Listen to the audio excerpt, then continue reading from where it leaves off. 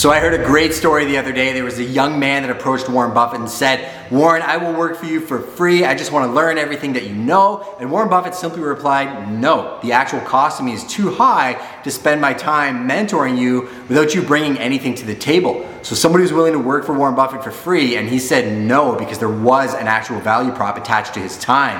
You know, when you're starting out in business, you have more time than you have money, and you need to flip that when you're later on in life and maybe you have more money than you have time. But here's some insight to somebody looking to sidle up next to somebody who is an expert in a field and learn from them.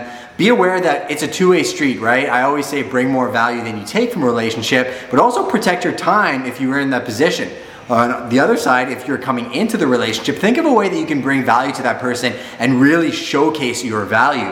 You'll be surprised, some people will welcome you with open arms, but always be aware that it is a two-sided street and a relationship, not just one person siphoning the equity from somebody else.